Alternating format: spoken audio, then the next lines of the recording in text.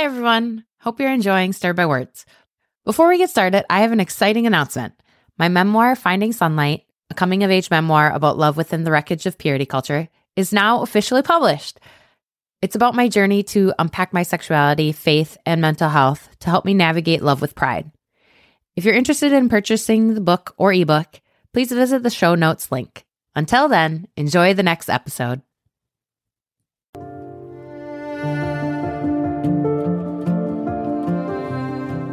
Do you love words? Are you passionate about diving into meaningful conversations? Hi, welcome to Stirred by Words, a podcast that focuses on words and questions that impact our daily lives. I'm your host, Chrissy Holm, health educator, writer, curious creature, and now podcaster.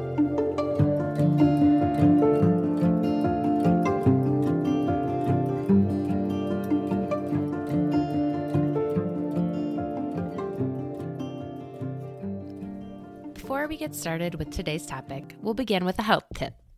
Today, we're focusing on journaling. Journaling can help you clear your head, make important connections between thoughts, feelings, and behaviors, and it can reduce the effects of mental illness.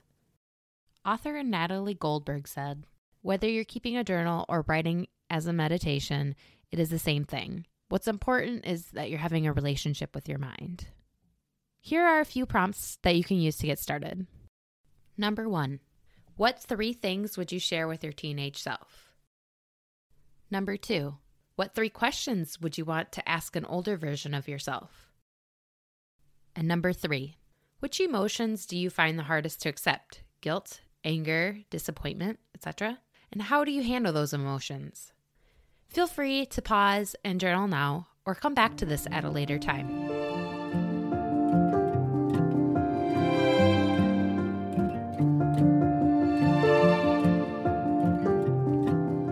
Time for today's word, society. Dictionary.com has a lot of definitions, but we're going to focus on one for today. Society is a highly structured system of human organization for large-scale community living that normally furnishes protection, continuity, security, and a national identity for its members. For example, American society. One of the questions that I was pondering when creating this episode was, how can we make a change in society? You know, it's such a large concept, and it seems impossible to make a change that's really ingrained in who we are and how we live. I know that during my time being a health coach, I've worked with so many clients that have struggled to make changes, and I often ponder, how do we even make a change that's bigger than us when we struggle making changes within ourselves? And my answer to that is we can't. But what we can do is focus on our inner circle and hope for a ripple effect. In the first episode, we heard the word community. And if I think about making a ripple effect at least in one part of my community, that means I can make a ripple effect in other communities. Making change in society, or even in your life, starts with you. This is how a couple of our listeners answered this question. How can we make a change in society? We'll start with Avita, who's a doula, childbirth educator, transformation companion, and neuroscientist. To change the world, we start with ourselves. Our own healing sets the tone for every relationship we nurture and every interaction we have. To change the world, we embody change, growth, flexibility, and the will to always review our opinions in the light of new, more reliable information. To change the world, we accompany our kids as their guides. We have realized that we don't own them, that they have their unique personality and gifts, which, when expressed, lead to joy and fulfillment. We don't exert power over them. We don't silence them, and we don't impose them to fit in and conform at a personal cost. To change the world, we guard our dream against naysayers and fear. We advance with a daring spirit, and we never stop. One small step each day has the power to reshape the world. And when all those are done in community, the ripple effect is strong and powerful. Next, we'll hear from Lori Easter, memoir essay writer and author of All the Leavings. The question of how do we make changes to society is a complicated one to answer because there are so many types of changes that could benefit society: environmental, economic, issues regarding race, gender, and class. And depending on each person's perspective from their lived experience, what's top priority is going to differ.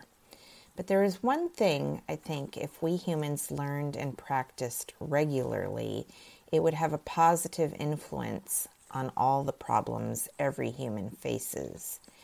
And that's compassion and empathy. If we learned how to empathize with others, not just those in human form, but other species and the very earth we live on, and if we could practice compassion, really live it and apply it to every situation that confronts us, a lot less harm would be done and there would be a lot less suffering. The need to conquer and control would be minimized. We'd be more likely to accept and embrace those who are different from us. It sounds cliche, but I believe this world would be a better place, and we'd be a lot more likely to achieve changes that would benefit society in a more holistic manner rather than for the good of those who are in positions of power.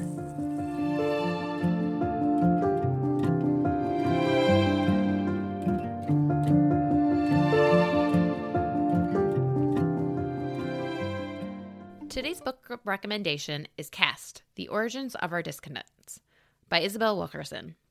In this book, Wilkerson links the caste systems of America, India, Nazi Germany, and explores the 8 pillars that underlie caste systems across civilizations, beyond race, class, and other factors. She uses riveting stories about people and shows the way that insidious undertow of caste is experienced every day. Finally, she points forward to ways America can move beyond the artificial and destructive separations of human divisions toward hope in our common humanity. Before we wrap up the show, I encourage you to ask yourself a few questions. What does society mean to me? What change do I want to see in society? How can I make that ripple effect in my community?